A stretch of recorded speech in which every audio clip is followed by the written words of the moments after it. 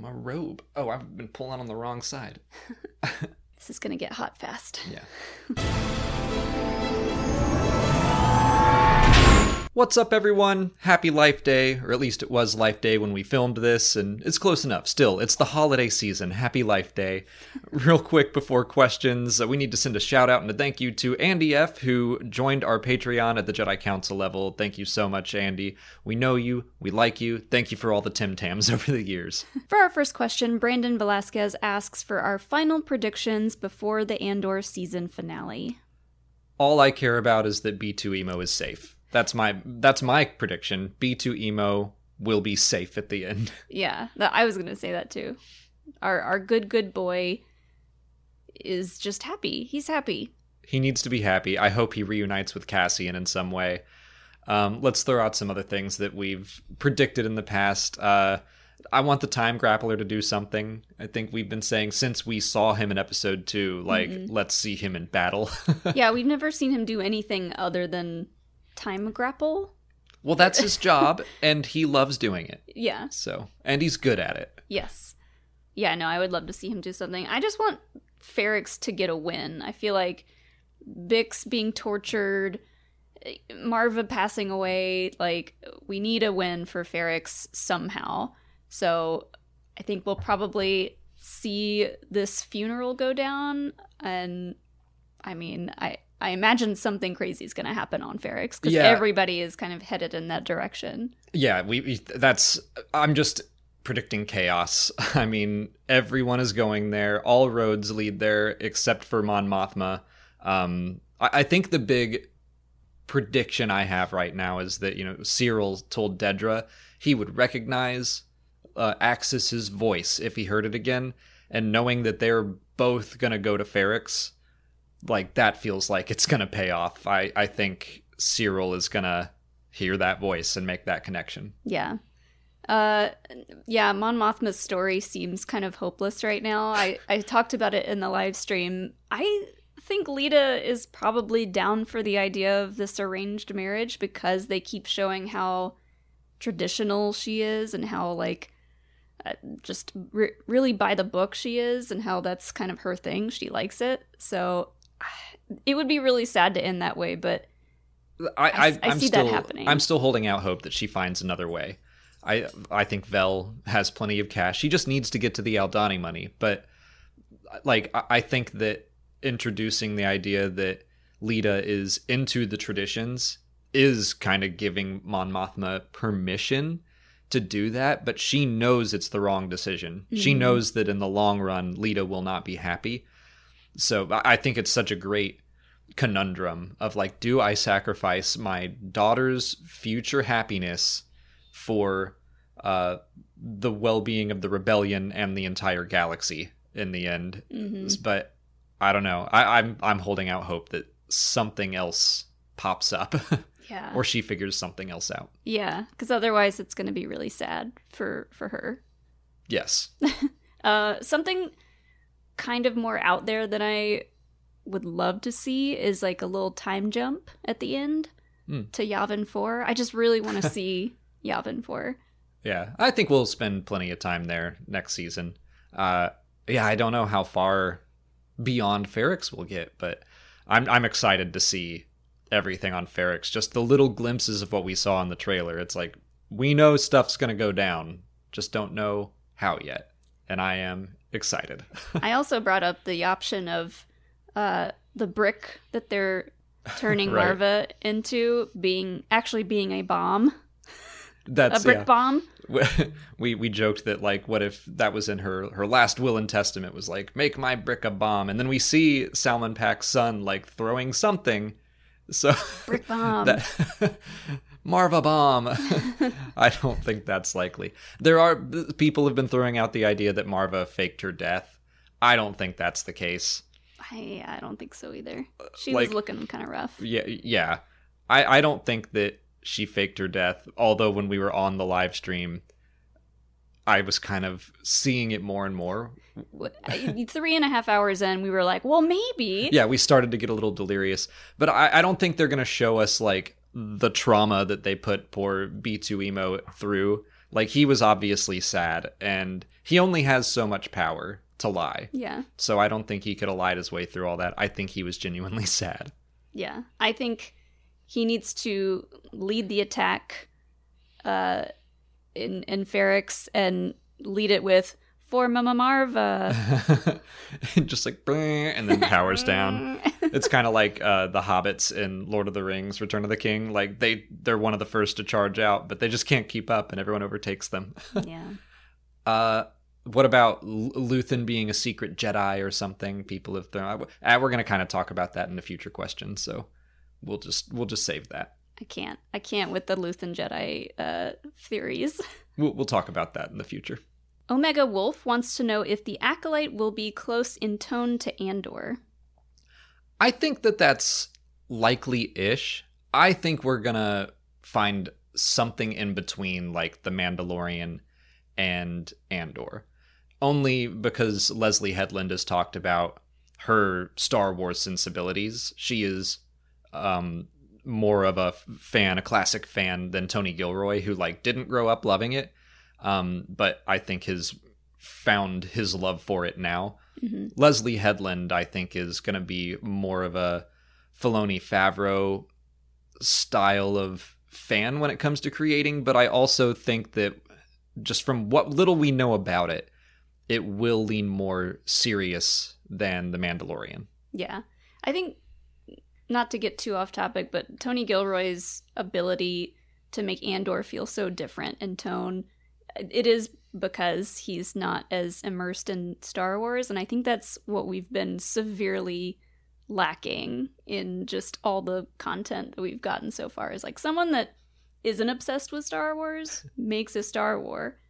Yeah, and just see what that's like. Yeah, and it's been great so far. It has been. And I'm just so happy for the variety of not just storytelling, but also creators. Because, like, when Andor is over, I am going to be psyched to get back into just, like, the good, fun, happy times of Din and Baby Yoda. I still want to call him that. Of Grogu and Din going across the galaxy, getting into little scraps and adventures. Like, that one is just a really fun watch every week. So yeah. I'm excited for that. And then when the Acolyte comes out, I think it's going to feel different as like a murder mystery kind of thing. Suspense thriller, not a political thriller, spy thriller, whatever they're called, Andor, but just getting all these different sensibilities. But if you're making a suspense thriller, I think it is gonna lean a little more, like, I think it might be just a happy medium between the two,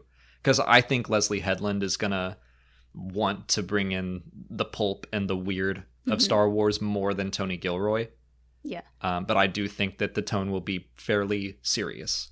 I think the tone's going to be similar, but yeah, because the story involves Jedi, it's ultimately going to feel more pulpy just with that fact alone. We're talking about Jedi and dark side stuff, light side stuff. Andor doesn't really have any of that stuff. So similar in tone. We did see Russian Doll. So I'm like trying to think of other projects that Leslie Headland has worked on, and we haven't seen too many other things that she's done. Really, it's just Russian Doll that I know of. And Russian Doll, I don't remember the second season as much as I remember the first, but it has a lot of humor in it. Yeah. Because of the main character. I forget her name, but... Is it Natasha Lyonne? Yeah. I don't know how to... Her character is just really funny and quippy, so I would love to see that kind of translate into Star Wars-y stuff. Yeah, I think that's a great point, that Russian Doll does balance like it's dark humor, it's also just funny, and it has some very serious stuff that it tackles. So yeah, maybe something along that line, but not so many F-bombs. Yeah. Brock Kloster and Really Good Username both ask if we'll be doing any coverage for Willow. So yes, a little bit at least. We're not sure how much yet. It comes out on November 30th. We have been granted access to the screeners. We have seen 3 episodes. So we are going to put out a review video on November 30th. We can't really talk about it yet because the embargo is still the social embargo is up, but not the review embargo. I don't know what that means still.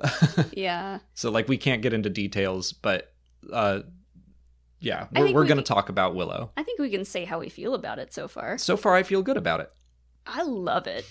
I'm obsessed with it. And when we can talk about it more, it'll make more sense. But yeah, I want to do like a live stream just kind of covering the whole series. Yeah. So we're definitely going to do a review on November 30th. Then we're going on a vacation for a little bit. Like we're not going to be post Andor vacation. Yeah, we're going to have kind of a busy December. So I don't think we're going to cover like every episode individually, but I know Molly wants to talk about it. So we'll probably do something definitely on November 30th, and then maybe something else when it's all over. Yeah. And maybe something else in between. I don't know. And we know that our friends over at Casterly Talk are going to be covering it. And Alden, I think, is taking a lead on that one. And he's already invited me to come talk about it. So I'm excited to do that. Go subscribe to Casterly Talk.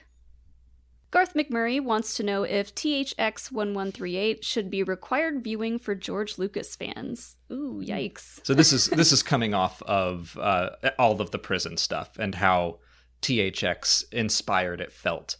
For George Lucas fans specifically, I mean, it does seem like if you love that man, he only has 6 movies that he has directed, feature-length films. So I'm like, yeah, I mean, I don't want to say it's required that if you like George Lucas, if you call yourself a George Lucas fan, you have to see THX, but it's definitely worth the watch if you like everything else he's done.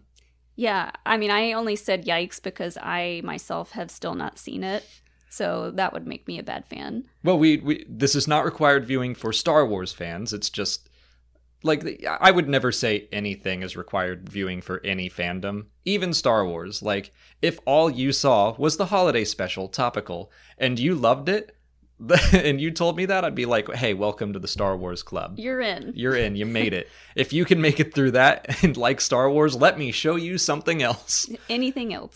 Yeah. So I wouldn't say that anything is required viewing, but I do think that I'm glad that I've seen it. It's a weird movie, but just to understand, the kinds of films George likes, that's really interesting. And also his politics and what he thinks. And he has said before, he kind of accidentally made a trilogy backwards, in that if you watch Star Wars and then American Graffiti and then THX, it's kind of like Star Wars is for when you are younger and you're getting ready to enter the larger world. And then American Graffiti is like, this is the larger world.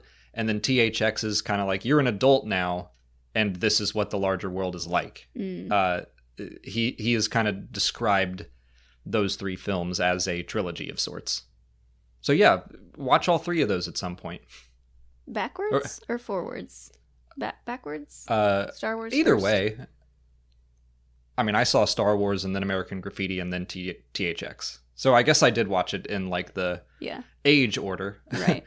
I just told everyone to watch all 3 of those as if they haven't seen A New Hope, but that would be impressive. Yeah. Scott Sith asks what our favorite Thanksgiving meal dishes are, and which Star Wars group would we want to share a Thanksgiving meal with? I think my favorite Thanksgiving dish is when you cook the turkey. You've made the best turkey I've ever had. I do cook a mean turkey. It's a mean turkey. And I like turkey. It's not really my go-to, not even on Thanksgiving. Like, I like cooking it. I like the process of like brining it and stuff, but I'm all about the sides. Yeah, I mean, everyone's got their favorite sides. Yeah. I think I was never really a big fan of turkey, and then you made that one, and I was like, oh, turkey is great.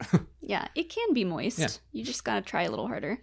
But something that my mom made for us growing up was broccoli cheese casserole, which people are usually, they hear broccoli and they're like, ew, broccoli. But it's really good, and trust me, there is broccoli in it, but you're not really going to taste it much because it is drowned in cheese and butter and there's like a little crumbly stuffing. Ritz crackers or something, or is it stuffing mix? It's like stuffing mix that you buy in a bag, but you don't cook it. You just sprinkle it on top for like a crust. It's so good. That's great. I really love Maddie Matheson's creamed corn recipe. Mm-hmm. I've made that quite a few times. That's on YouTube if you want it. And I always my parents grew up in the Midwest, and apparently out there it's a thing to make noodles and put them on mashed potatoes. So I always grew up having noodles for Thanksgiving, like homemade noodles. So that's kind of like my family tradition that is always fun to have. Yeah. What family would you want to be around for Thanksgiving? I mean, I think Baru probably makes a good Thanksgiving meal. Yeah. I gotta give her some credit because she looks like she was working hard in that kitchen. I want to go to the Mothmas. I want to have Thanksgiving with Perrin. Not Hold really on now. with Perrin. I just want to sit there with my tea. That's a way better answer. Because then you get to be there for all of the snide, backhanded compliments and just conversation in general. They had that awesome bartender making cool drinks with or without the little squigs in them. I do want to try the squigs. Yeah. I think I'd try that. But just being at a really fancy Coruscant holiday party would be great. Really fancy house.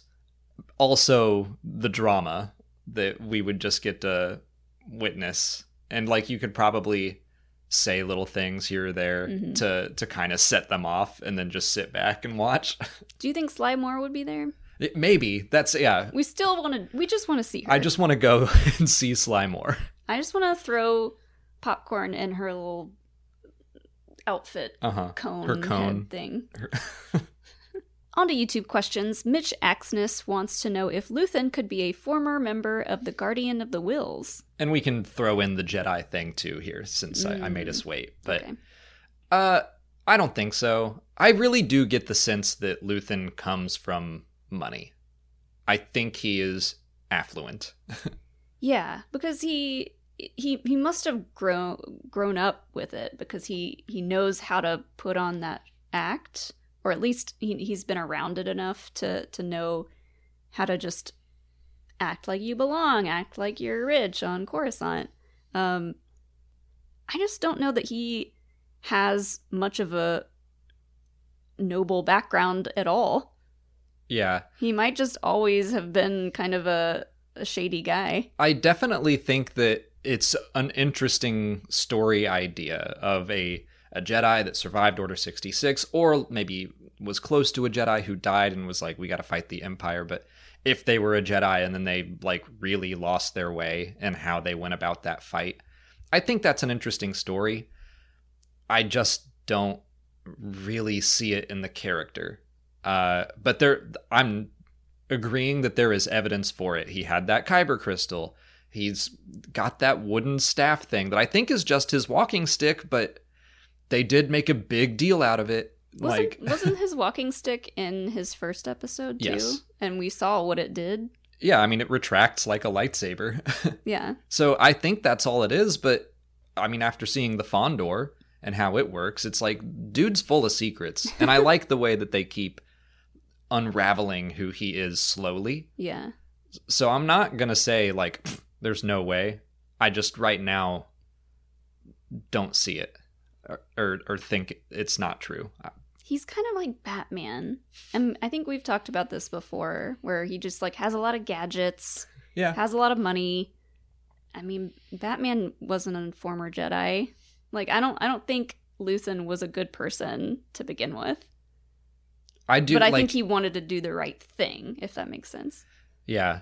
I really want to know where he came from, and I hope we get into that at some point. I don't know if there's time in the finale, but I want to know if he dies, someone write a book. That's enough. I don't. Yeah. David asks if Lonnie Young could stay hidden in the Empire until Return of the Jedi. What if Luthen dies and then Lonnie is just stuck in the ISB, and he's I have no one to talk to, I have no one to give information to, and now I'm just here. I mean, yeah, it's a steady job, I guess, for a new father, but that would That would be unfortunate. And I would hope that he would leave before we got to Return of the Jedi. Yeah, and I don't really see the Empire letting go of him either. It seems like one of those things that you're just stuck in this life now, no matter how you wound up in the ISB, whether it was to be a rebel mole or now you're just a member. It's like, no, you can't go. You're too valuable. You know too much. Yeah. And now I'm imagining if he at least made it around to A New Hope and was on the Death Star when it exploded. No, Lonnie. Lonnie, no. I hope not. But I don't think he is going to make it to Return of the Jedi. I don't think he's going to survive the series. Saying you're a new father, come on, that is a death sentence in most stories like this. Like they want to make you feel for him so that it hurts when he is taken out. Yeah. So that's where I see his story going. I don't know if it's going to happen this season or next, but that would be my guess. Literal Table 22 wants to know which Star Wars voice actors we would like to see in a live-action role. Yeah, that's fun. And we have been seeing that happen more and more, especially like The Mandalorian. I think Sam Witwer is an obvious choice. He's, done plenty of Stormtrooper live-action work, but even that's largely voiceover. Plus, we know him. He's beaten me in trivia, no big deal.